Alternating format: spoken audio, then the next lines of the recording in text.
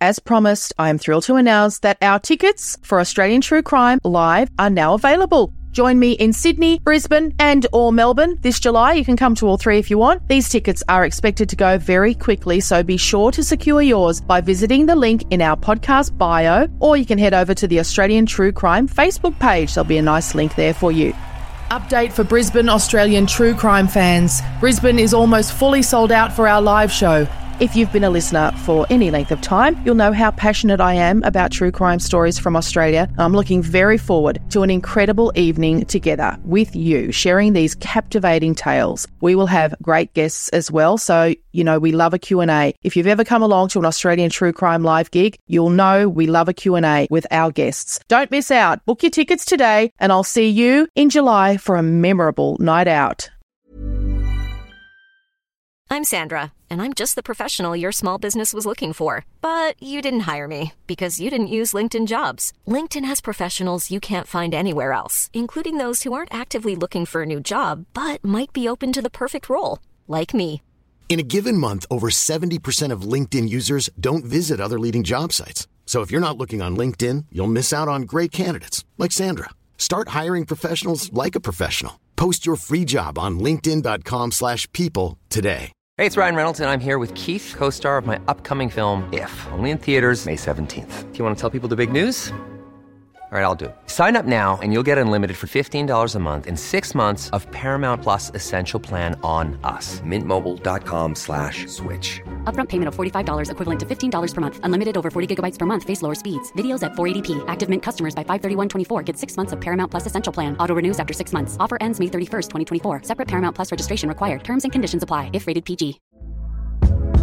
Hey there, it's Michelle Norris. I'm host of a podcast called Your Mama's Kitchen. When I travel, I'm usually looking for a way to find a taste of home when I'm not at home. And one of the things I love to do when I am at home is entertain. And Airbnb allows me to do that. When I was in California recently, I rented a house that had a great kitchen. And when we were sitting around the table, we were all thinking, we're in someone else's house. Someone could be in all of our homes as well. If you have a home, but you're not always at home, you have an Airbnb. Your home might be worth more than you think. Find out how much at airbnb.com/host. Hey, it's Paige DeSorbo from Giggly Squad. High quality fashion without the price tag. Say hello to Quince. I'm snagging high-end essentials like cozy cashmere sweaters, sleek leather jackets, fine jewelry, and so much more. With Quince being 50 to 80% less than similar brands. And they partner with factories that prioritize safe, ethical, and responsible manufacturing. I love that. Luxury quality within reach. Go to quince.com/style to get free shipping and 365-day returns on your next order. Quince.com/style. This is a true crime podcast, as the title suggests. So please consider this your warning that it's not suitable for children. And it probably will contain content that may be triggering to some people. Also, it's an Australian true crime podcast, so Australian Aboriginal and Torres Strait Islander listeners should be aware it may contain the voices of deceased people.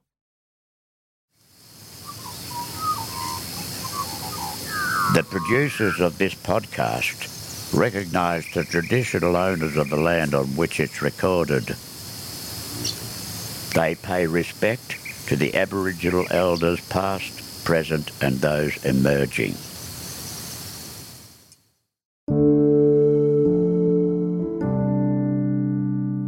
Our guest today is a published poet.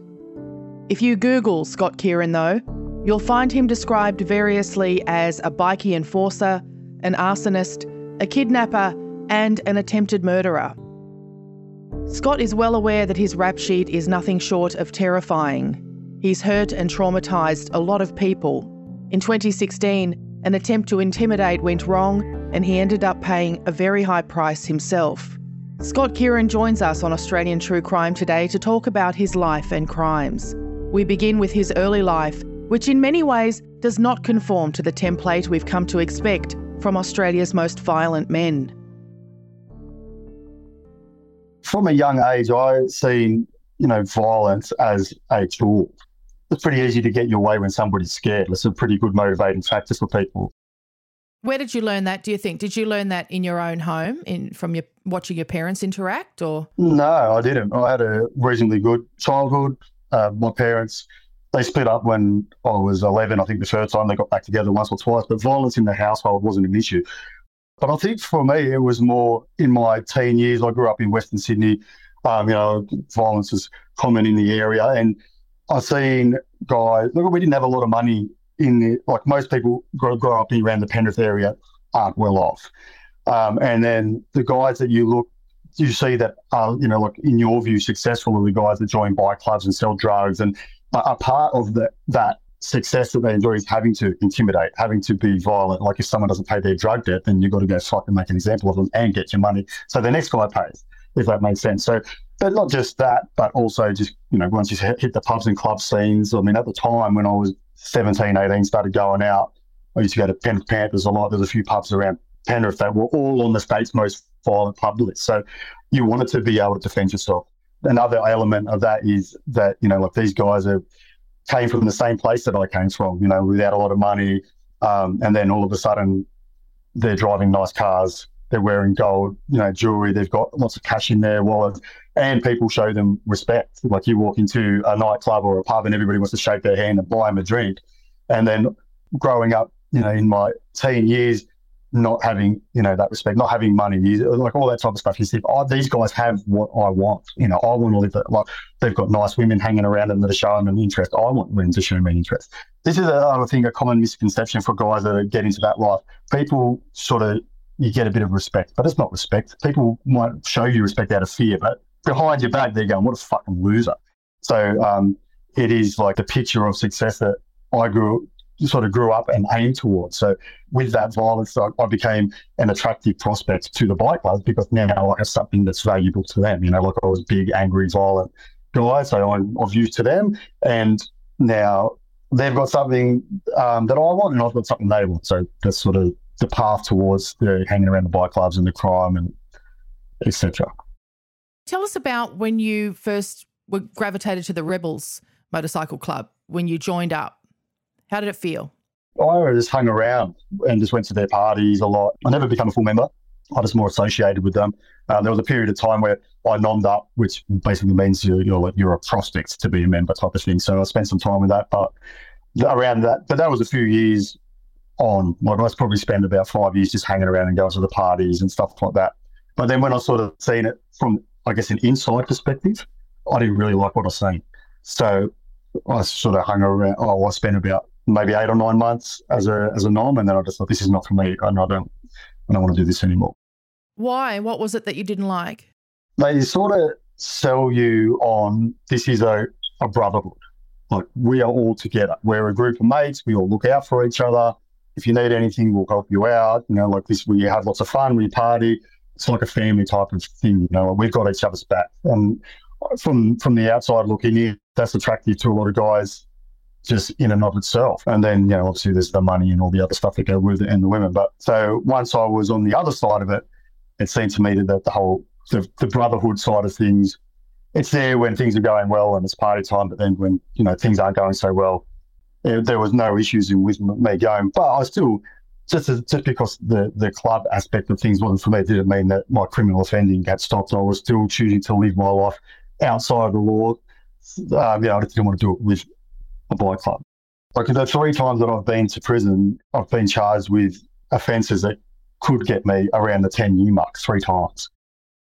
One of the things that I spent the most recent time in prison doing was really looking back and taking ownership for all of the stuff that I've done, and also just I want to have a genuine understanding of the flow-on effect. This is what happens, this is what you cause to people.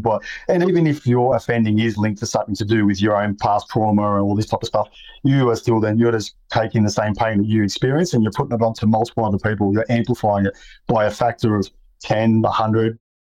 I think the best thing that you can do is, correct your own course and be better from that point on, learn from your experiences. And also one of the things I try to do, and one of the main things, my motivating factors for the book was to be of benefit to other people. I guess there's a redemption aspect in it. I feel like you go to jail, you serve your debt to society, but then I feel like there's still a responsibility on my part that I'm in a good position where I can, like say for instance, I could go into the kids' jails and talk to them and, like say, look, this is the course of action. This is a path that I took.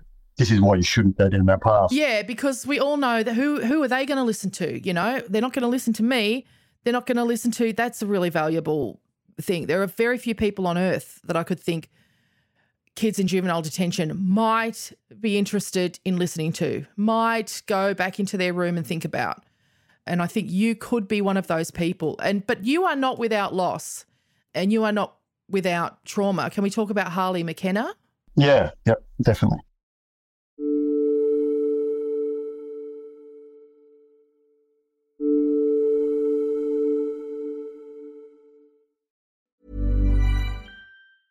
Hey, it's Danny Pellegrino from Everything Iconic. Ready to upgrade your style game without blowing your budget? Check out Quince. They've got all the good stuff, shirts and polos, activewear, and fine leather goods, all at 50 to 80% less than other high-end brands. And the best part? They're all about safe, ethical, and responsible manufacturing. Get that luxury vibe without the luxury price tag. Hit up quince.com/upgrade for free shipping and 365-day returns on your next order. That's quince.com/upgrade. Hey there, it's Michelle Norris. I'm host of a podcast called Your Mama's Kitchen. When I travel, I'm usually looking for a way to find a taste of home when I'm not at home. And one of the things I love to do when I am at home is entertain. And Airbnb allows me to do that. When I was in California recently, I rented a house that had a great kitchen. And when we were sitting around the table, we're all thinking, we're in someone else's house. Someone could be in all of our homes as well. If you have a home, but you're not always at home, you have an Airbnb. Your home might be worth more than you think. Find out how much at airbnb.com/host. I'm Sandra, and I'm just the professional your small business was looking for. But you didn't hire me because you didn't use LinkedIn Jobs. LinkedIn has professionals you can't find anywhere else, including those who aren't actively looking for a new job, but might be open to the perfect role, like me. In a given month, over 70% of LinkedIn users don't visit other leading job sites. So if you're not looking on LinkedIn, you'll miss out on great candidates like Sandra. Start hiring professionals like a professional. Post your free job on linkedin.com/people today. So I used to spend a lot of time on the Gold Coast. I used to travel up there regularly, go partying and see friends. And he became my closest mate. We were really close friends. Back then I was a party animal and so was he. So we met through, mutual friends and partying and all that type of stuff. And anyway, so we used to go out a lot and party and carry on, and he would come down to Sydney. So the long story short of him is that we got kicked out of the pub. O'Donoghue's Irish pub in Emu Plains. That's right, yeah. So we were kicked out and we weren't happy about it. So we just went back to my place and kept on partying and drinking and taking drugs and stuff. And it was just decided that, we're not going to cop that. So when it closes, we'll go burn it down. Fuck them. They want to kick us out. We'll fucking burn your pub down. Wow. Yeah. And, we both were pretty, I guess, extreme people with, we take things from 0 to 100 like that. We were both like that. But anyways, when he set fire to the pub, he had fuel on himself and he set fire to himself as well. And I tried to save him, I tried to drag him off and put him out, but he ended up passing away as a result of that. Harley was 29. He had a daughter. Yeah. So like when I was touching on earlier about, there's a flow-on effect, there's a ripple effect to these type of things. Obviously, the things that jump to mind there is he's got a daughter that was 6 months old when he died. Oh, my God. He's got obviously leaves behind, a mother, his siblings, friends, family. Like that type of thing impacts a lot of people. And how can you sort of put yourself in the shoes of, say, his mother, for instance, who, I don't know why, but I'm very grateful that I still have a very close relationship with his mum, his partner, at the time, and which is the daughter's mother. It's incredibly gracious of them, isn't it? Yeah. It's so gracious because I think I could be just so overwhelmed with anger that you two just did something so stupid, pointless, and he died, that I could maybe blame you for the rest of my life. One of the things that I really struggled with out of that whole scenario, other than the traumatic death of my friends, and obviously it's a traumatizing situation. I don't think there's a worse way you can die. and there's the image in your mind that's never going away. I tried my best to save him, the last words that he said to me, etc., all that type of stuff. But then I think that's obviously trauma, you have to work through and get over. But I thought I really fucking struggled to understand why his mum and these people were supporting me. That probably fucked with my head more than anything. Were you convicted? No, the charges against me were dropped. So, but by a legal technicality. So regardless of when I was charged with his death, obviously that was hard to take. But you think, well, I was complicit in going along with something that did cause somebody's death, even if they were complicit and willing to go along with it anyway. Can't have people behaving in ways because people die and there be no fucking legal ramifications. So, I was expecting, I knew I was going to get charged. I got a reasonably good understanding of the law, so I knew it was coming. But when they dropped it against me, I didn't feel any better about it. It's like, I'm off the hook. I still hold myself responsible now. I know that with my friendship with him too, I was in a position where I would have some influence over the guy to say, hey, we're not doing this. It's fucking stupid. Pull your head in. And he would have. So I didn't really care what the law had to say about it anyway. I care more about what his mum has to say about it, what his daughter will have to say about it, how I feel about it, and all that kind of stuff. I mean, there were always going to be consequences for the owners of the pub. Let's not forget them. Yeah. So not only has their pub been, attacked by arsonists because you were obviously being arseholes at the pub, that's why they kicked you out. Yeah. But now a man has died as part of it. Again, that's so traumatic for them. How did it change your life that night? Initially for the worse. That was my second time in jail. So, and I just went on doing the same shit. When I went to jail that time, I didn't want to deal with it. So there's an abundance and availability of drugs in jail. So I started using Xanax in jail every day. And I just did not want to deal with it at all. So I just buried myself under a drug habit. I was, suffering the trauma of the event. I had 2 court cases going on at the time because I was on bail at the time of that offence for a previous offence. So I had my legal problems were stacked to the ceiling. I was looking at, between the 2 cases, I reckon up to maybe 15 years jail. So I thought, well, that's obviously a long time. So I didn't want to think about that. I didn't want to think or deal with the fact that my mate died, how he died. I had post-traumatic stress and that was very fresh, new. And so my life was in the fucking toilet, basically. I just thought, I'm not dealing with that. I don't want to know about it. So I'm just going to take drugs and not deal with it.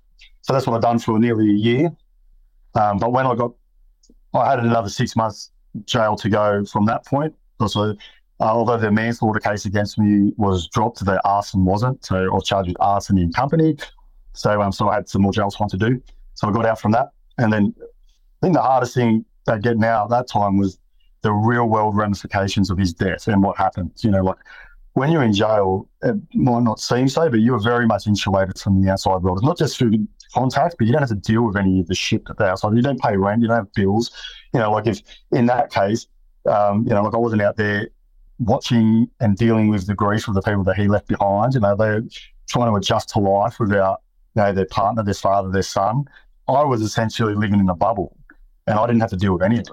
So when I got out, it was in my face all of a sudden. And it wasn't long before I was, drinking and back on the Xanax again, and which led to, was a factor in the next case. So then I found myself back in jail only 8 weeks after being released. So obviously that's fucking... Wow. When I came back to prison that time, which is the most recent time, I thought, I'm not living my life like this. I'm not in and out. I'm not going to take drugs. I do not want to contribute to the fucking statistics anymore. And I want to be a father to my son, which you cannot be from prison. So I thought, I'm not doing it. I thought that I'm probably going to be in jail for a very long time. And whether that's 2 years or 10 years, I'm going to get out a better man. But the only way for me to do that is to solve the problems that are causing me to keep going to prison. So I had to work it out. First of all, I reached out to the system to see what the system can do for me. And once I figured out that the system is going to do fuck all for me, I have to sort it out for myself. So I thought, well, I can read. The jails have libraries. So I thought any book that I could get on any type of psychology. I want to understand my psychology. I want to understand why I make the choices that I make. I want to understand why I am the way that I am, etc. So I just went to the library and got book after book after book. But I also started talking to people. I thought, well, I want to hear other people's stories and what they do. You will find all sorts of people in jail from different socioeconomic backgrounds, different ages, races, religion, every type of person for every type of offence. There's people in there for low-level shoplifting things to people in for murder and drug importation and everything in between. So I thought I would talk to people. So I'll just strike up conversations with people about their stories, and I'll try and nail down on what makes people do the things that they do, because then maybe I can figure out why I do the things that I do. And then I just thought also I started to develop my own philosophies around things like, what the choices that you make and why we make the choices that we make. So basically it was just me doing my best to figure shit out for myself. It took a long time. I was in jail for 4 years, 3 months that last time, and I think it took pretty much every day of that 4 years, 3 months to get to a point where I can say, I think that I've done enough work on myself so that I have a reasonable understanding of what I was doing wrong and what not to do in the future, and then moving forward, how to keep that up, because it's always work. You speak to somebody who's a drug addict, they're always working at it. Thank you to our guest today, Scott Kieran. His book is called Prison Poetry, and there's a link in the show notes to this episode to help you buy your copy.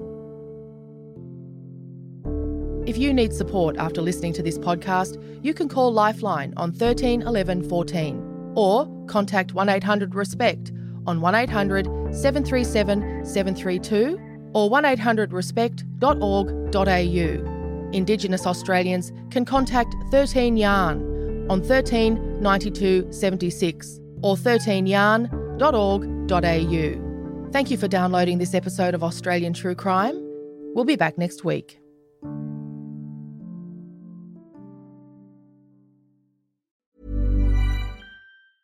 Even when we're on a budget, we still deserve nice things. Quince is a place to scoop up stunning high-end goods for 50 to 80% less than similar brands. They have buttery soft cashmere sweaters starting at $50, luxurious Italian leather bags, and so much more.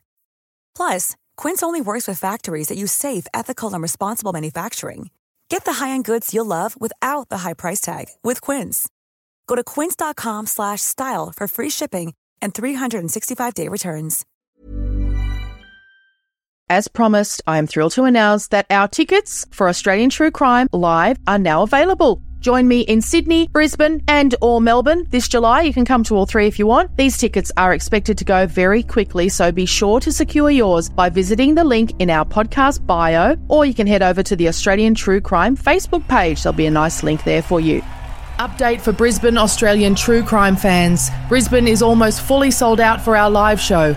If you've been a listener for any length of time, you'll know how passionate I am about true crime stories from Australia. I'm looking very forward to an incredible evening together with you, sharing these captivating tales. We will have great guests as well, so we love a Q&A. If you've ever come along to an Australian True Crime Live gig, you'll know we love a Q&A with our guests. Don't miss out. Book your tickets today, and I'll see you in July for a memorable night out.